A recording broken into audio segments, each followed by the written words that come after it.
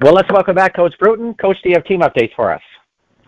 The biggest team update, I guess, is obviously getting ready for Saturday for WLC and another huge game, conference opener, all that fun stuff. But Jay Beverly obviously had a remarkable game last week, and I just want to make sure we highlight him. I'm sure we will. But set an NCAA Division III record for yards per carry in a game. Was named to the D3 football team of the week. So just want to make sure he gets all his flowers, as the kids say, and all the praise and accolades that he deserves, and just had a spectacular football game. So great job by him, and now we're looking forward to WLC, and it's a pretty desperate week, for I think both teams. We're both 0-2, and it's going to be a game where I think both teams play really hard. I have to ask you, were you more excited by the performance that Beverly had last week, or the fact that he's just a freshman? Both. It was pretty crazy what he did, and he kind of got going, and we kind of found something in the run game, and to do what he did on just, it felt like in about a quarter, from about midway in the second quarter to about midway in the third quarter, in that period he had like 250 yards. It was absolutely crazy. It all kind of happened in a huge burst, but he's really explosive, and to do it, really not having played football in like 2 years. He's actually a transfer for us from Northern Michigan, but he redshirted there, so hadn't played in a football game in 2 years' time. So we thought he had a chance to be pretty good, and at least for 1 week he was much beyond pretty good. He was pretty special. So hopefully we can keep it going. Now, kind of looking at that game, I personally thought a turning point in that was Lane has a huge punt for you that drops inside the 10-yard line. They're at 3rd and 18 and are able to get out of that and get a touchdown out of it. As you're watching a game like that on the sidelines, can you feel sort of a momentum shift happening as it's going on?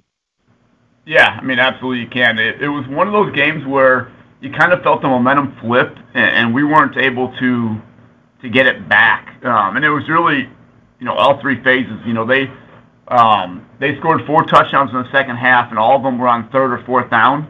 And a lot of them were on those 3rd and long. I think it was a 4th and 8. It was 2 3rd and 10s. Another 4th down. So we just weren't able to get that key stop defensively. Offensively, we really struggled. Jay went out of the game after the 5th touchdown, and wasn't able to come back in the game. And we just, without him in the game, we didn't run the ball nearly as effectively. They played us in a lot of man coverage down the stretch, and we didn't make throws, didn't make catches, and we just kind of shot ourselves in the foot in every aspect. And then, we had some calls that went against us. The 82-yard touchdown. They ruled that when we tackled the receiver that he was still up, that he was landing on one of our guys. Watching film, that wasn't the case. So what could have been about a 15-yard gain instead goes as an 82-yard touchdown, and things like that. You try to overcome them, and we just couldn't. But you could definitely feel the momentum shift. And again, I think with a younger, a little bit less experienced team, we weren't able to flip that. And that's where I think offensively in years past we had some answers. We had. We know we could run Larry and get 5, or we could throw some of our quick game stuff with Bryce, and we were going to be able to move the chains, just kind of get back in rhythm, and we weren't able to get back in rhythm. We were kind of grasping for kind of the next call, and disappointing. But again, we played really well for like 2.5 quarters, and just weren't able to play very well the last 20 minutes. Now, you talked about they had a few big plays on 3rd and 4th down. Illinois College had a couple of big plays like that when 3rd and long. What do you do to kind of address that with the team? Yeah, there's not a ton of answers. Obviously, we watched film, and a lot of it was technique stuff. The Illinois College ones were, the one was a scramble situation where we should have had a sack. The quarterback made a good play and got out of a tackle, and it kind of became one of those scramble situations that you kind of practice, but it's kind of just reactionary.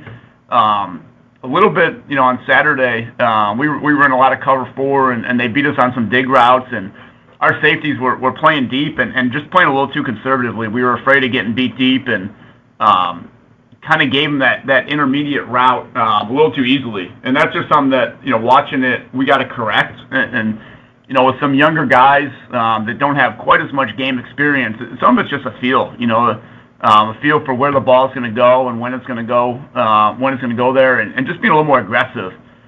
We had a lot of success with bringing pressure and playing man coverage. We struggled a little bit more when we played some zone stuff, and again, a lot of it was just being too conservative in our coverage. So we'll correct that stuff,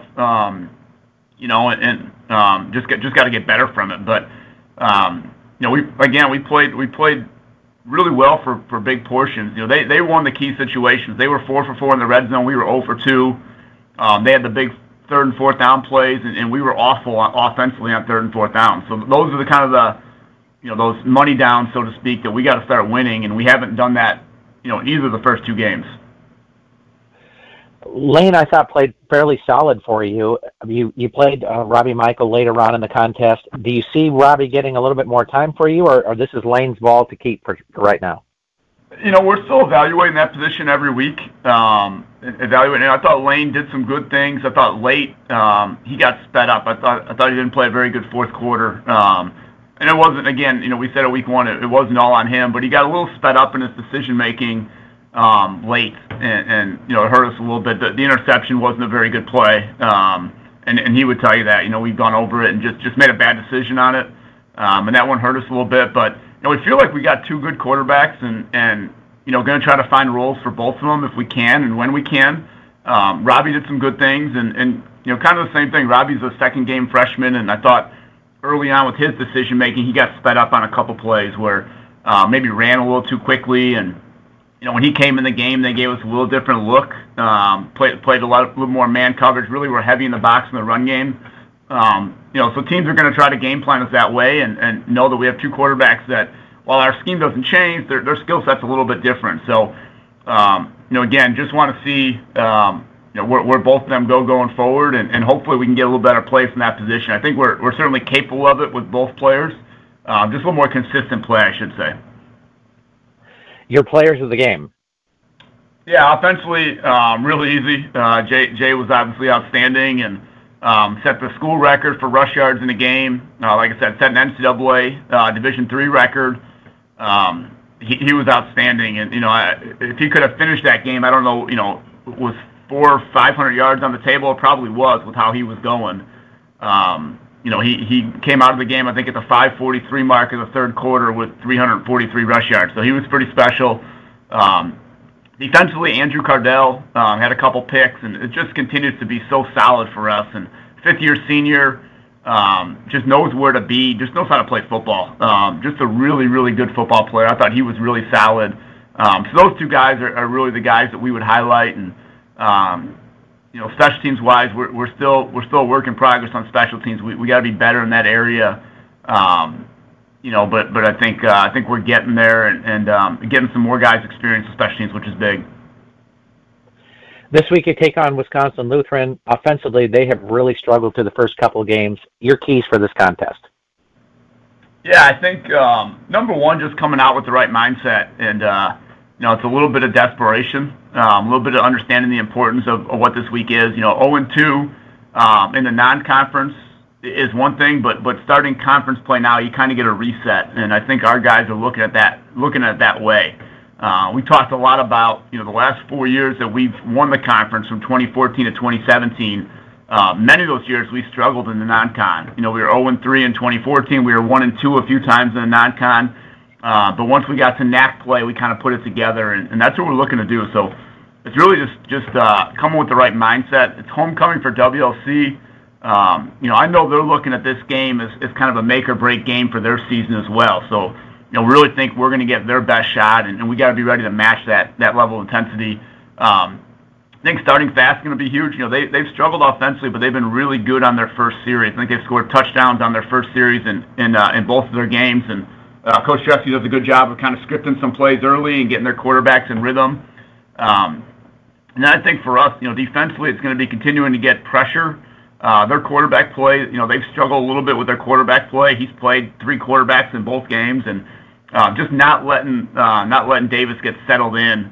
And then I think their best player is their running back. He's Justin Parves has been an all-conference kid. He's a really good player, and just not letting him get going is going to be key for for us defensively. Offensively, just playing a little more in rhythm. We obviously last week a bunch of really big plays, but we haven't been able to find those rhythm drives where we get our tempo going. Where we're 5, 6, 7 yards of play and hitting some of our easy quick game stuff and that. And then the other thing is, we haven't hit a vertical pass in about 2 weeks. We really struggle with vertical passing game. That's a big part of our offense. So we got to find a way to connect on some of those vertical shots. And, some of that's our quarterbacks throwing better balls. Some of that's our receivers running better routes, making sure our protection is sound. But we got to find a way to be more vertical. We've been playing football in like a 10-yard box where nothing is. I think we've thrown 2 balls in 2 weeks. We've completed 2 passes beyond 10 yards, and that's it's not nearly good enough for where we want to be offensively. So hitting some of those vertical shots, kind of loosening them up a little bit is going to be key. You were talking about the fact that the Warriors have played 3 different quarterbacks in each of these games. So you got to figure that they're going to wind up using at least 2 in this game. Do you kind of scheme your defense based upon the fact that you have to expect at least 3 quarterbacks to possibly play here? Yeah, I mean, in some cases, yes. In this case, their quarterbacks are pretty similar. It's not like they changed their scheme drastically with any of the kids. Not like they have a dual threat kid and more of a pocket guy. So it doesn't change much. I think there's a chance they're going to play 3. We expect Davis to start, and we'll kind of go from there and just kind of see what happens. But they're not really changing much depending on who's in the game. So it doesn't really change defensively too much. Obviously, we hope they play multiple quarterbacks. That means that we're probably doing a pretty good job defensively right away. But I think in some situations you look at 2, varying skill sets in quarterbacks, and it's really not the case with them. It's kind of the same kid with a different number a little bit. Well, let's jump into fan questions this week, and we'll start with Byron, who says, the second half has seemed to be a challenge for the Muskies this season. Is this about conditioning or focus, or what do you think? Saturday was a little bit of conditioning. We play very fast on offense. We've spoken a lot about that. But we also scored very fast on Saturday, especially in that third quarter. Defensively, we played 98 snaps, and that is a ton of snaps. In a given game, offensively, we try to get to 90s, our kind of magic number. I think we were 86 or something like that offensively. So we had a pretty good tempo going offensively, but defensively, we definitely got worn out a little bit. And it's hard. People say conditioning and all that. Running kids after practice or doing extra sprints, that helps a little bit, but it doesn't in any way relate to what game day is like. The intensity, the emotion of game day, just kind of what that fatigue looks like. So we've talked about, possibly playing a few more guys earlier in the game. I thought our linebackers got a little fatigued as the game went on, and we brought a lot of pressure, so we blitzed a lot. So those guys, blitzing takes some energy out of you. But just trying to keep those guys rested. The one thing we can't do is tell Jay to stop breaking 75-yard touchdown runs. But there was a point in time where we were scoring so fast offensively. I think a 1-play drive to start the second half. We had another 3-play drive, a 4-play drive. So we were on the field for probably about a minute or less of game time. The defense was right back out there, and that gasses you a little bit. And you could tell down the stretch we were a little fatigued. I don't know if it's so much that is this execution then. I think what happened then, we got a little fatigued, and then offensively, we had some 3-and-outs on the other end where we weren't scoring, where it was just a 3-and-out, and we were putting the punt team on the field. And if we execute better offensively and we can extend some drives, now our defense isn't on the field quite as much, they get a little more rest, I think we're in better shape. So it's a combination. I would say it's more execution than it is, more execution than it really is conditioning. Stefan says, Notre Dame lost to Marshall on Saturday. They should have gone with Coach Bruton. I mean, I will say that, they have not looked great. 0-2 to start the year, really, really bad. I thought after the first loss they were going to be possibly able to run the table, but they just really lack offensive playmakers and skill guys, and they're going to play a lot of games. I think they're going to be kind of grind just because they don't have the explosiveness that you need. So, really disappointing, but, I'll take the job. If they want to offer it, I will take the job. We'll have to change the podcast to Irish Matters or something like that, or but again, if they're gonna give me the job and pay me the type of money they pay head coaches at that level. I've loved my time at Lakeland, but as I said before, it would probably be time to take the jump. All right, I'm ready to head to South Bend. I'm okay with that.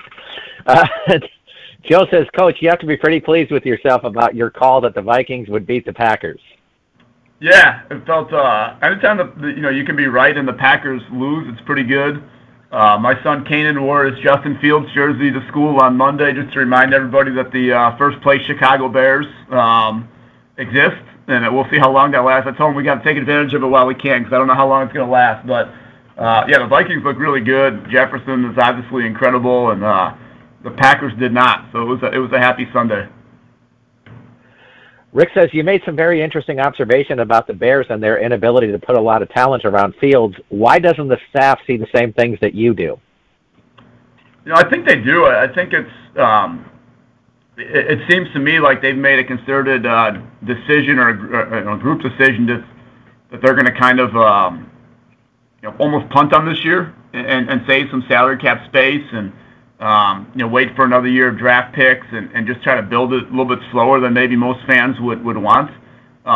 You don't see that as much in the NFL. You see it in the NBA with teams tanking and things like that. And not to say the Bears are tanking, but I don't think they're putting a huge emphasis on trying to be overly competitive this year. I think they realize they need another year of picks. The hard part, I think, for me is if Fields is going to be your guy, and that's obviously the most important position, it's really hard to get an honest evaluation when you're not surrounding him with the right talents. And I think it's going to be really hard for him to succeed this year.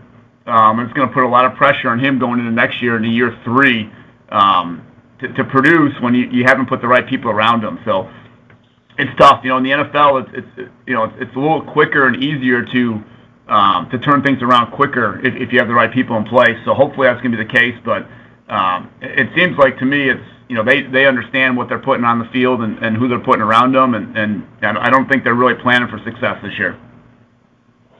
You made an interesting observation there, too, because you were talking about this last week with your own quarterback situation. Isn't there some concern that you hurt Fields, kind of confidence or whatever, because you're not really giving him any talent? He doesn't have a great season, and then everybody's questioning his abilities at that point.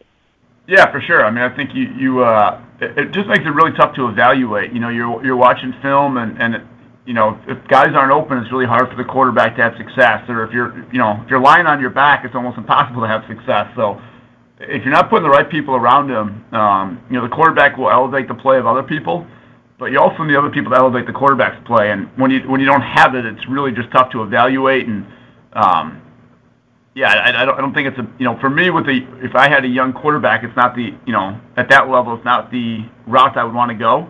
But I think you'll see with some of the guys they let go, they let go of some of the defensive talent and Allen Robinson on offense. I mean, they clearly are looking at this as a longer rebuild than maybe most fans are hoping for.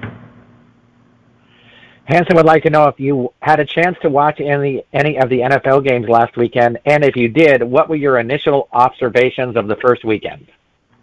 Yeah, I got a chance to watch some of the games. I thought a lot of teams looked very sloppy. You can tell that teams are not practicing as much, and obviously the teams that didn't play guys in the preseason really struggled. It looked like the Bengals didn't play, I think, any of their offensive line, and they really struggled.